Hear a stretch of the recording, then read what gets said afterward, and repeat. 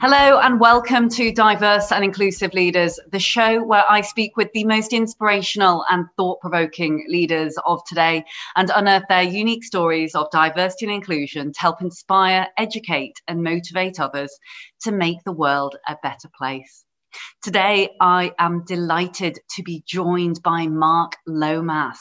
Now, Mark, as many of you probably know already, is the head of equality, diversity and inclusion at HS2 Rail.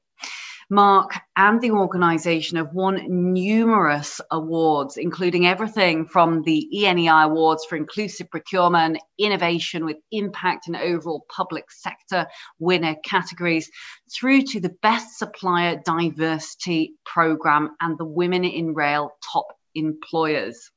Mark has delivered himself personally multiple inclusion projects, both in the UK and also internationally. He's had a number of decades worth of experience working from organisations across a wide variety of sectors, everything across from financial reporting, the FS industry, through to the BBC, Sheffield University, through to the NHS Clinical Commissioning Group boards, and even well-known television broadcasting organisations like ITV. Welcome to the show, Mark. Thank you. Thank you so much for being here. And I know that that was a real short snippet of your career history to date, because, oh my goodness, there's been so many different things that you've done across countless sectors, and even kind of run your own business. And so I think it will be really interesting, just for, those perhaps who don't know you, as well as I do, whether you could just unpick a little bit some of the career background and, ultimately how you came to be where you are today, having won these multiple awards in lots of different areas of diversity and inclusion. Sure. So I guess it's a fairly winding road that got me where I am now. All my background in education was in music.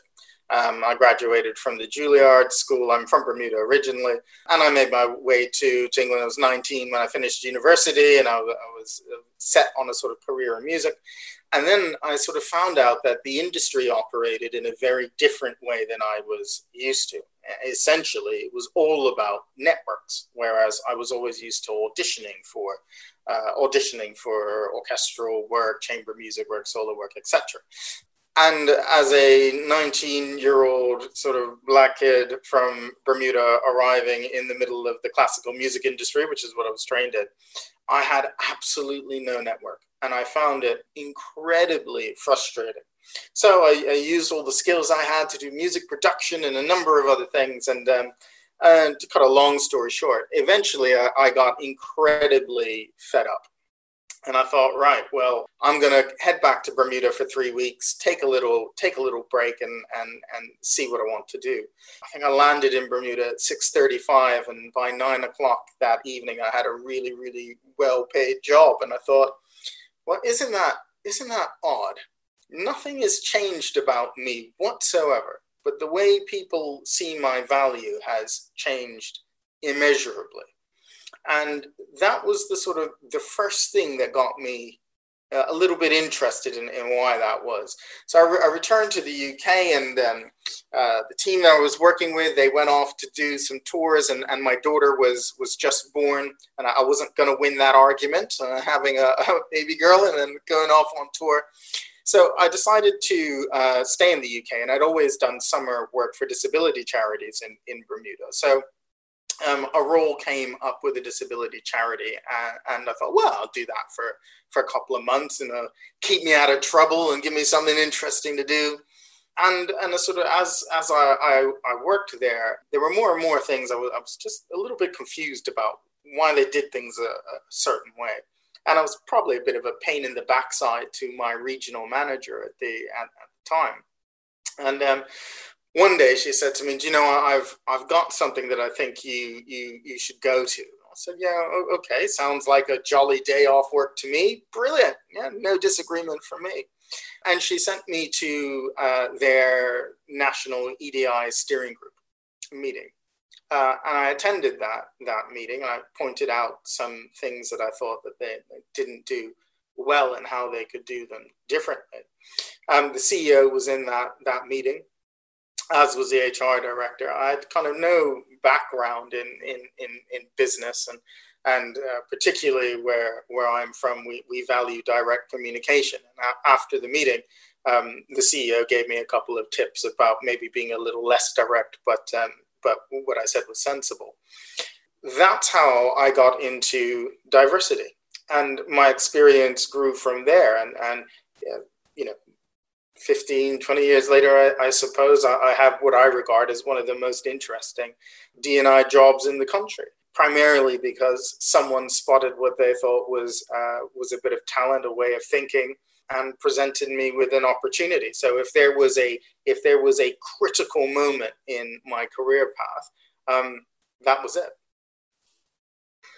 Wow, what a story. I love it. From music production and Bermuda through to being classically trained, which I by the way, really appreciate talented musicians and know how much dedication that can take, having been in bands in early years, but through to where you are. I mean, what a journey. And just picking up on a piece that you said there, Mark, if you don't mind, when your then CEO and HR director had kind of said, wow, kind of really, really direct and given you, this opportunity, which is wonderful. Talk to me about how, was that because it seems a rather unusual thing to say, hey, you're really direct, and because of that, we'd love to bring you on as our new D&I exec. Was it unusual at that time then to kind of have a slightly different mindset and way of thinking in terms of who they had within their management team? Yeah, I mean, I think most people would have said I was pretty rude in that meeting. I won't say what I said. Because probably couldn't put it out. But, no, it's fine. Say what you wish. I love it. It was tremendously honest from my point of view. But after that, I had a conversation with the CEO and said, look, if anyone else talked to me like that, probably I'd be firing them. But I hear the sense in what you're saying. But there's a difference between what you say and how it lands with people. And I think looking back on it, we developed what I would describe as something of an informal mentoring relationship. And I was part of that diversity group probably for about another year. And then the role sort of came up and I didn't apply. So just before the deadline, the HR director called and said, I don't see an application from you. Why? I said, well, to be blunt, I've never really thought about applying for it. Half my mind is whether I should go back to music and then yada, yada, yada. And to be honest, I would just want to do things very, very differently. So if you hired me, it would be because we would do things very differently. And I don't know if that's what you want or not. So they said, well, listen, why don't you apply, go for the interviews and see what happens after that. So I got the role, and we set about doing things really quite differently. And at the time, the charity was running large New Deal for Disabled People contracts, and part of what I did there was have a look at not only how they were engaging with employers, but what contract performance looked like for various diverse groups, and adapting what we did on sort of local areas or regional areas. Which had a really good impact on the contract performance. So it took D&I from a place where it was about keeping people happy and engaging staff and doing the right thing, and really made it about bottom line performance. And I think I've taken that kind of evidence-based approach through to every other role that I've done in D&I. And I suppose one of my frustrations, I suppose, with the sector is often people do the same things which haven't had any result over 20 years, or certainly not the results that they want, but they lack the evidence to know how to adjust it. And particularly, with the role I have at HS2, I like to describe it as treating diversity as an engineering problem. You find the point of failure and you fix that point of failure, and the results then tend to speak for themselves. They change for the positive. But that was a wonderful introduction to diversity, working at that disability charity, and really learning my craft with an immense amount of autonomy and scope. And it is the reason, as I progressed through sectors, that I've ended up where I have. It's superb, Mark, that it's the way you talk about diversity, inclusion, belonging, equality it is very scientific in a good way. And I know that you and I are singing from the same hymn sheet here when we're talking to others about the fact that diversity, inclusion and belonging, equality is a strategic priority. It's not a nice to have in any way, shape or form. But also interestingly, you mentioned there working across many different sectors. And, obviously with my other hat on with, I guess running, still an exec search firm, as well as obviously doing the work with Dial, I notice how often organizations like to stick with people they would deem safe, in inverted commas, within their own sector. And that frustrates the life out of me, if I'm honest, because some of the greatest pieces of innovation are through diversity of, it's diversity of experience, right? It's diversity, diversity simply means difference. And that is also sector. Yet still, even when it comes to often, diversity and inclusion roles, for example, people are looking at the same sectors. And when you look at your background, it's like you've literally that richness of experience and clarity that you have when I speak with you, I'm sure must in part, and obviously feel free to agree or disagree with me, is that richness of working within so many diverse sectors. You take any of them in their individuality and there's so many similarities. Not that similarity is a bad thing, but it's how can you foster innovation when you're all used to working in a very, very similar process type of way? Yeah, I think that's exactly right. Most sectors have some kind of individual challenges, some nuances. But essentially, what I've found is that the main building blocks of effective diversity, inclusion, belonging, etc., are pretty much the same. But you can take bits of learning, bits of practice from other sectors which have worked and adapt them. One of the things we've done very effectively at HS2 is introduce something called blind auditioning, which is a recruitment methodology which removes CVs and applications entirely. It's sort of a skills-based anonymous assessment. And the results for diverse groups are superb using the sort of blind auditioning methodology. But that's a methodology that we picked up from American orchestras in the 1970s. When I went to music school, I always had to audition behind a screen. And you weren't allowed to wear your shoes when you walked on the stage to start your audition because they could tell the difference between the shoes. And so we like to look for methodologies that have produced results, then look at how we can adapt them, what the evidence is. And for me, it's about the impact and effectiveness of what you do. If you've been running a mentoring program to support promotions for 15, 20 years and you still got the same makeup of your senior leadership team, well, it's not effective. So find where the point of failure is and change it. And we've taken that approach with me sort of wherever I went. But in every sector, I find there is something useful that you can learn and adapt. And there are plenty of things which you go, well, that hasn't worked for anyone across any of the sectors. So we won't bother repeating what doesn't work. But yes, for me, it's been incredibly informative. Absolutely. And they say the age-old adage is, the definition of madness is doing the same thing over and over and expecting different results. But you're absolutely right. I mean, there is just so much transferable knowledge from different sectors.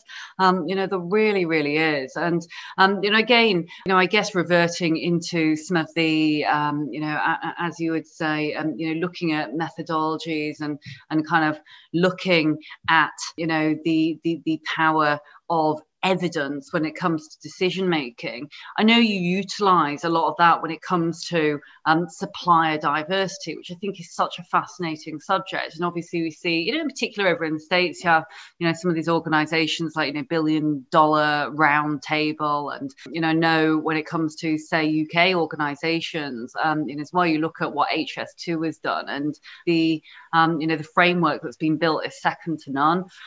Talk to me a little bit about, what supplier diversity means, why it is so incredibly critical for organizations now and, obviously moving forward. Yeah, I mean, I think for us it's twofold. HS2's strategic goals around skills and employment and involving businesses from around the UK. And when you look at the makeup of the construction sector, where 60% of the work is done by subcontracting, well, you're not going to change the way a sector operates overnight. It's not immediately going to become direct in employment as a majority. So how do you foster that? And given the size of contracts that HS2 operates, the opportunity was really clear. Here's an opportunity to put in place an inclusive procurement model across all the procurement processes, contract management, lifecycle reporting, which has an absolute impact on what comes out the other side. And I think there were a number of things. It's built into every stage of our procurement process: the pre-qualification, the ITT, or the technical questions, contract management, reporting, etc. But the most important thing, I think, and I'd love to claim this was a stroke of genius, but it really wasn't. It was go for it. it was timing. So we had large contracts which were about to go out the door, and understanding how we could leverage our procurement power the best. And our research indicated that the difference between winning and losing a major tender could be between 3 and 4%. So we deliberately set the weighting for diversity and skills higher than that. Why? Because that gave the sector a business case for diversity. You want to work with HS2, health and safety is critically important, environment is critically important, and D&I is part of those HS2 values. And therefore, with a very clear requirement about what we were looking for, the diversity of the workforce, how much you're spending with diverse suppliers, wanting our supply chain to achieve externally verified EDI accreditation, making sure 100% of people are trained in relevant aspects of D&I. We were able to be very clear about what we wanted and support our supply chain to get there, because that's also critically important. We provide digital tools, everything from sort of diversity crosswords and word searches to sort of, more sophisticated digital tools that give you the diversity and socioeconomic makeup of every local authority along the HS2 route at a touch of a button, etc. Primarily because it's about delivering the legacy, the benefits for HS2. And that was the way we would do it. And that reaches into our inclusive design approach with our stations and trains. We want to have the most inclusive, accessible transport service possible. And that starts from the procurement. Process. And it is where the bang for our buck is going to be. So it is something we were very proud of, because it's very well embedded across the program, and we can see the impact that is having all across the sector. It's not just HS2 which are winning D&I awards. Our supply chain are now starting to win D&I awards for the work they're doing to satisfy our procurement requirement. They're taking what they do for us and rolling it out across other contracts. And we see the sector, Highways England, National Rail, TfL, working with us, and we're working together to align those requirements to create efficiencies for the sector. So we're very proud of our work in that regard. Nothing's perfect. There's always more to do. But it is part of our story about how that HS2 pound reaches communities up and down the UK. And I think for other organizations in different sectors, you can't always fix things with direct employment.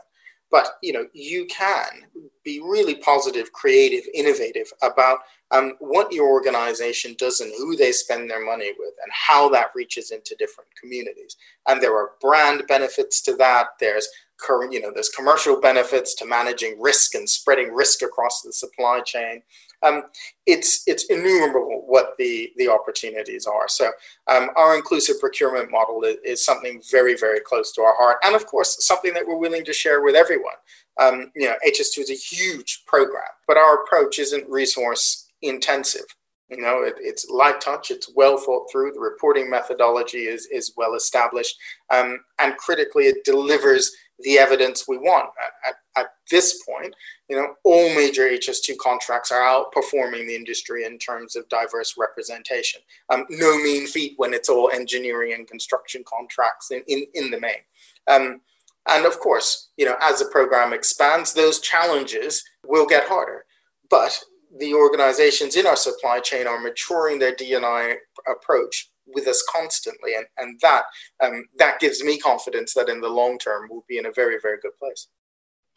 There are so many rich, juicy pearls of wisdom and learning to be taken from that snippet that you described there. I know I'm sounding really geeky here, but oh my God, it is just so interesting getting into the nuts and bolts of all of those different facets. And I can hear people kind of asking, our listeners who would be tuning in when they watch and listen to this podcast eventually thinking, yes, but how is it relevant to me? And you mentioned there how transferable all of this is into other industries, which I absolutely, truly believe that it is, and actually reverts all the way back to the beginning of our conversation here, because it is beneficial to communities. It's great for branding. As you say, it's a responsible way of spending money that's going to be spent anyway. And so wouldn't you rather spend with, in simplistic terms here, wouldn't you rather spend money with a organization that is benefiting local community as opposed to X? But I wonder, just for those individuals and organizations thinking, yes, this is fantastic, but how us? How can others learn from transferring this over into their organizations? Because, as you say, with diversity, inclusion, and belonging and equality, it's an evolution. It's never going to be perfect, but that's also like saying, we are complete as human beings. We can always learn more. It's an evolution. It's a never-ending process ultimately, that we always want to get better at. But I just wondered your thoughts there, I guess, on transferable pieces that people can be taking, and also I think the future of diverse and inclusive procurement, because I truly believe this is one of the many key routes to unlocking true diversity within organizations as a whole.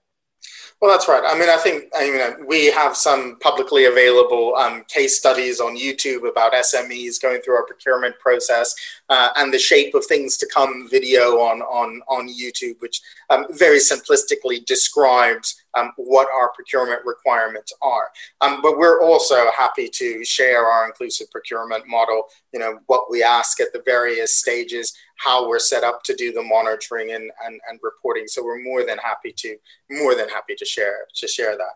I think it is very important for organizations to consider, where they can make the most impact.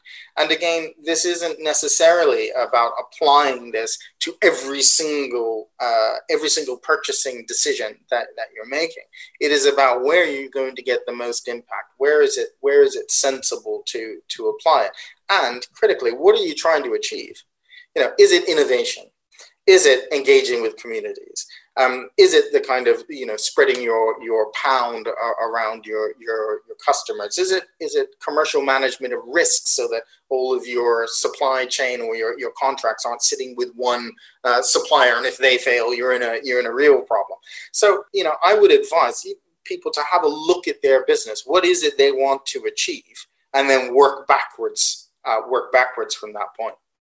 I think that's really good advice, Mark. And I think it's just, not only is it obviously the right thing to do for humanity, wider business and wider society, but it's also hugely beneficial commercially, which and whatever way you look at it. And you know, I guess, as you say, you know, if an organization is looking to, say, improve its CSR objectives or whatever that might be, actually, there is a place at some point within the supply chain in those objectives that can be achieved through, you know, purchasing, you know, the right goods, right services from those places that would be aligned with those core values. And, you know, certainly for us, as I mean, we are a relatively small organization, but work with a lot of large corporate organizations. And it's interesting watching, you know, how the landscape has slightly changed, in that we're being asked more so now from some of the large organizations about the ownership status even of our business.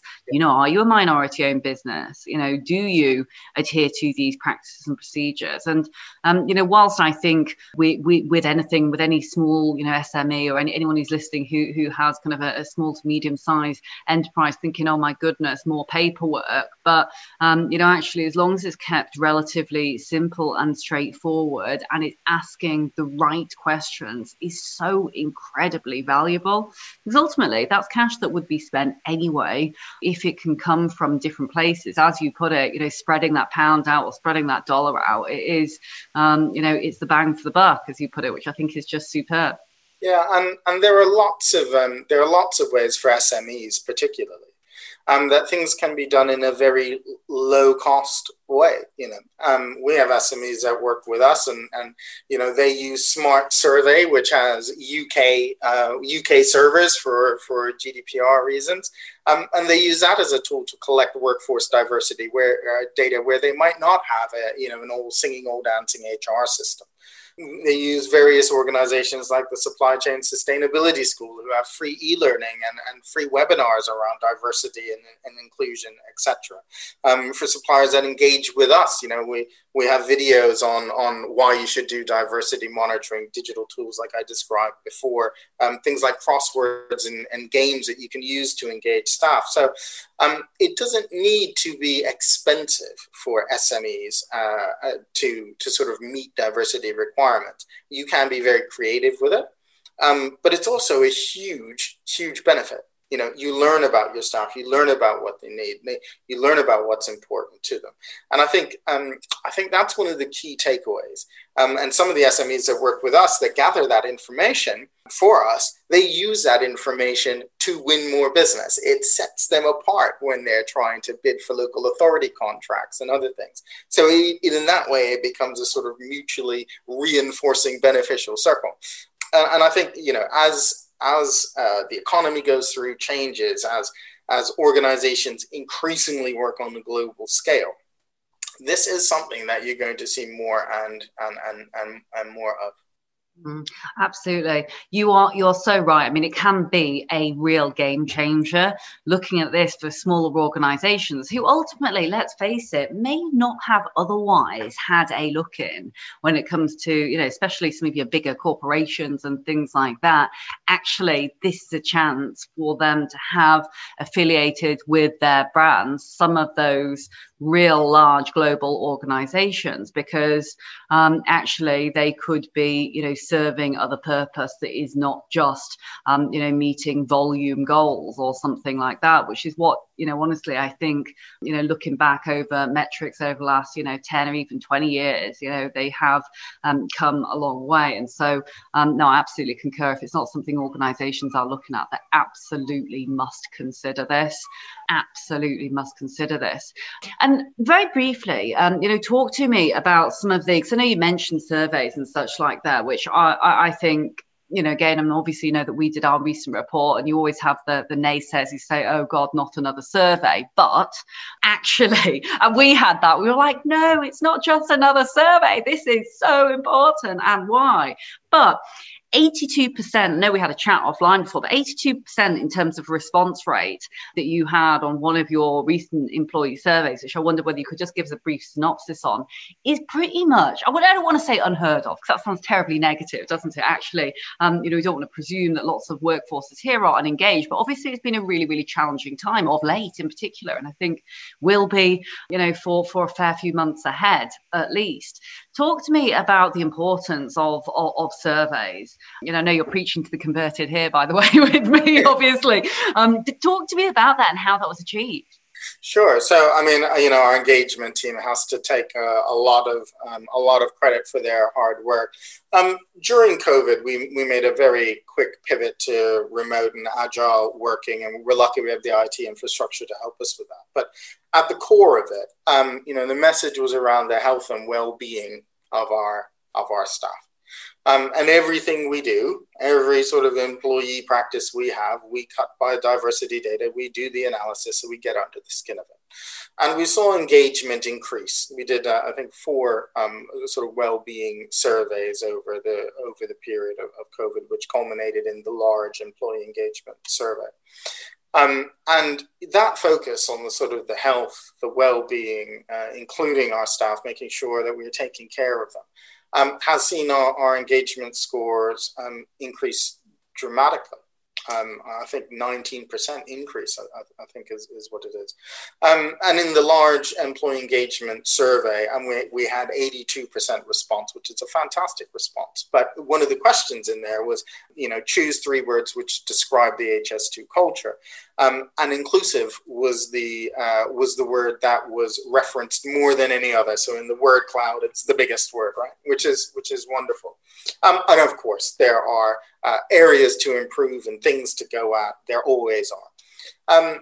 But that's a real testament, I think, to how everyone across the HR function, our business functions, our leaders, our employees are so engaged in the organization and understand the efforts that we make around diversity and inclusion. And we're transparent with it. So there's often lots of good news, but there's also areas for improvement. And we're very, very, very open about that. And I think that's part of the reason. That we got to where we did. A number of years ago, we ran a similar survey, probably as far back as 4 years ago. And the feedback was a little different then. It was one of the things people identified was that they didn't really have much of a relationship with the senior leadership. They didn't know how they felt about diversity. And we took that bit of data. And again, we looked around at what worked, what people were doing. And we designed a reverse mentoring program, which it's a phenomenal success for us. In fact, it's completely oversubscribed. Every year we have far more people who want to get involved than we have senior leaders to do it. But it is a KPI for our senior leaders. It is a mandatory requirement of being a senior leader at HS2. And I like to, because we match very carefully across directorates, across characteristics, etc., it accelerates the process of accepting difference and learning from difference. If you just rely on evolution for people to sort of meet each other and engage each other, you might be waiting a long time. That kind of puts it in the revolution space. And again, this year we've had to pivot that program. So we now have a sort of an online platform. People often do their reverse mentor meetings online, but we've also created through Teams a reverse mentoring sort of notice board, if you like, where people can put in their actions, share their learning. And again, the engagement, it's been fantastic. And I think, that again, just links back to our evidence-based approach. We don't design programs or training just for the sake of it. We look at those data points across recruitment, promotion, talent, retention, engagement, and we design specific programs which have the ability to deliver improved outcomes. And we measure the impact and effectiveness of those. And then we adjust them. So, I always like to say in my job, the good news is lovely, and I love the good news. But the bad news is far more helpful. If I understand what the bad news is, then we can fix it. And that really is the bedrock of our approach. That was really well articulated there, because when it comes to good news, bad news, someone once told me, a mentor actually once told me, every piece of feedback you get is a gift. Take it as a gift. And look, we're human beings. No one likes to always deal with negativity or challenges, but ultimately without that we are never going to learn, and we never are going to succeed. And as you say, and the state of play with businesses, corporations, different types of organizations these days is there are few places to hide. Everything is such a digitally transparent world almost that actually, how much do you have to lose by being truly honest and open about things? I think the day that someone or an organization says, hey, we've made it now, we're perfect when it comes to diversity and inclusion, it's like, no, you're not. There is always more to do, right? And I'm sure guys and girls have had your challenges with HS2 and everything like that. But ultimately, I'm sure you do a huge amount of this when it comes to, balancing up risk versus reward and procurement and such like. But, you look at the rewards that can come out of not only diversifying procurement, really putting some, real strong metrics against it, which is really brave, as well. I still think some organizations and some individuals, and I'm sure you're thinking, yes, I know a few of those, still think, oh yeah, this is going to happen organically, it's gonna, but no, it won't. We've been saying that for years. Come on. The time is now. But some really, really good points though. And I mean, concur again. I do feel, you and I simply, we are preaching to the converted here, because I'm agreeing with everything that you're saying. And and sometimes I think, oh, but I should challenge more. But actually, I'm like, yeah, but I agree. But it is true. It's that honest, authentic, transparent approach. Because look, people are people. People are going to be critical, but at the end of the day, when it is there, black and white, and you can see those metrics starting to move, or as you say, with programs like reverse mentoring, which are emotionally incredibly fulfilling as well, they really just do expedite that process, and we can't afford to wait for it to just happen over time, because frankly we could be waiting a very long time indeed. That's right. Couldn't wait. Before we wrap up, Mark, because I could talk to you all day about all of this great stuff, and we must get you back again for more talk on other juicy subjects around diversity and inclusion, because I think procurement is one in particular that I just find so fascinating. But I'd love us to go into a quick lightning round, of which I'm going to give you 30 seconds only, quick fire round to answer each of the next questions. I'm going to start with the hardest one first as well before we summarize for today. And that is, what is your secret to success? Disruption. Yeah, look at the evidence, be disruptive. If something isn't working, just fix it. Change the process, change the way the decision is reached, but change it. Training isn't going to change anything. Change the actual process. So I think process disruption would be my takeaway on that one. Oh, I love that. No one has ever said disruption before to that question. Absolutely brilliant. I'm also wondering now, thinking back to the time when you were interviewing with that first CEO in the story, was that the kind of thing that you said? Because clearly being different does work. It's a blooming superpower. Great answer though. And I'm sure there's been many heroes and sheroes, as we often call them, throughout your career and indeed your life, from music through to now. Which are some of those key heroes or sheroes or inspirations that have stood out for you along the journey? Great. Well, I mean, I'm sure everyone says this, but I'll number one, I think I'd have to pick my mother's. It's just me and her growing up. My friend's nickname for her was the Dungeon Master. So you can imagine she would put me through my paces. Yeah, and I was an unruly kid too. But she kept me in line. So I think definitely watching her and her career, the sacrifices that parents make for their children, the hard work that they put in, certainly that instilled in me the feeling that if you're going to fail at something, that's fine, but make sure you failed because you put in every effort and you couldn't do it, not that you didn't put in enough effort. I think that would be one. In terms of my career, I would say that that regional manager, Sue Rosler, that I had at the disability charity that I worked for, she would have to definitely be a hero of mine. Listen, I wouldn't be talking to you if it wasn't for her, right? That was the critical incident that changed the trajectory of my career path. So here I am.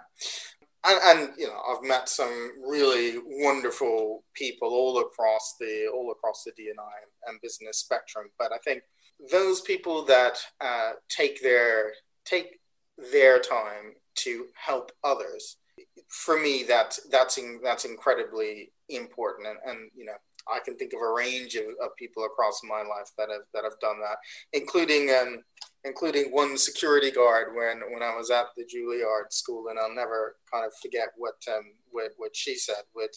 Everybody gives you advice, just pick the sense from the nonsense, and you'll be all right. So I like that line.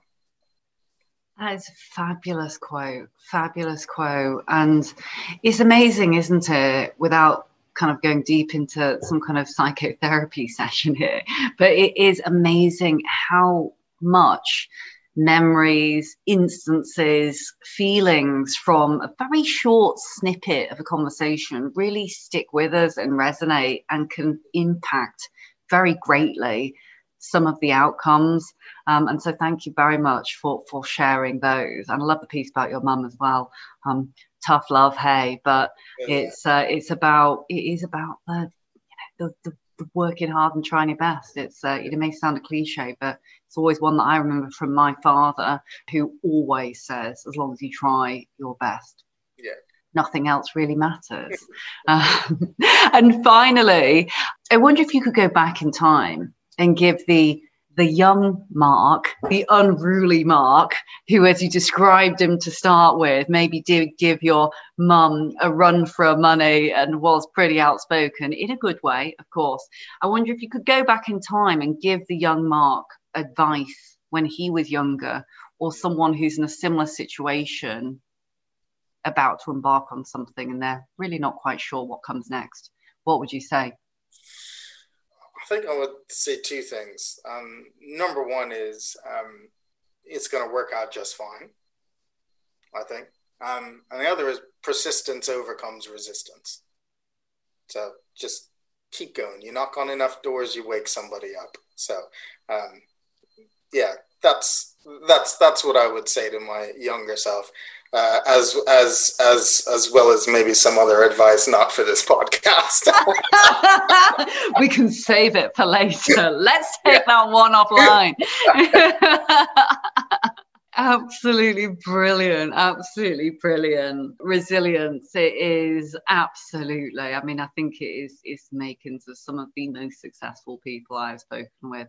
Mark, thank you ever so much for being here today. You've been superb, absolutely superb, and true to form, I always give a very brief summary, but I don't know if I can cram it in quick enough now at the end. So what I will say is I've learned a lot from this podcast, and I really hope that everyone else has as well. I think there's so much incredible transferable knowledge here, not only from Mark, you kindly sharing your personal experience, some of those leadership lessons that frankly are relevant to all, whomever you are, whoever is listening into the podcast today, but also when it comes to some of the wider objectives of organizations, actually not just starting with, but really embedding inclusive procurement and supplier diversity into the fabric of what it is that you do really can make some of the most profound differences that you can see. And it certainly is, a key trend that, I do not see going away anytime soon. Actually, I think it, will be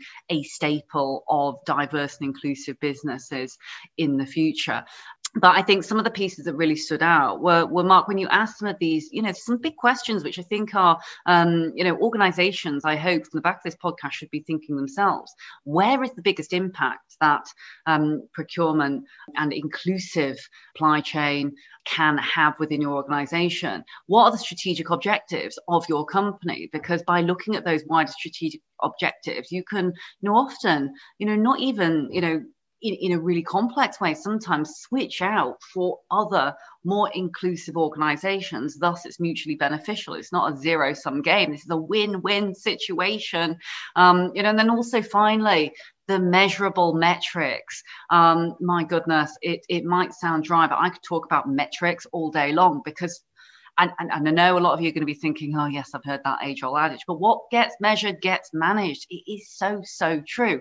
Be brave, put your money where your mouth is ultimately, and make sure you accelerate and expedite that process, because through things like reverse mentoring and strategic objectives like that, they benefit all. And ultimately, it's about the future generations of leaders. It's not just about where we are right now at this point. And, finally, that move, which I think was kind of almost interwoven throughout the podcast, Mark, was this move from evolution to revolution, which I just think is superb, real great motto into next year. So thank you again for joining me on the show today. I know I've kept you a little bit longer than I was meant to, so thank you and apologies. Absolutely fine. My pleasure. Anytime. Thank you, Mark. My name is Layla Mackenzie Dallas, and you've been listening to the Diverse and Inclusive Leaders podcast show brought to you by Dial Global. You've been listening to the superb Mark Lomas today from HS2 Rail.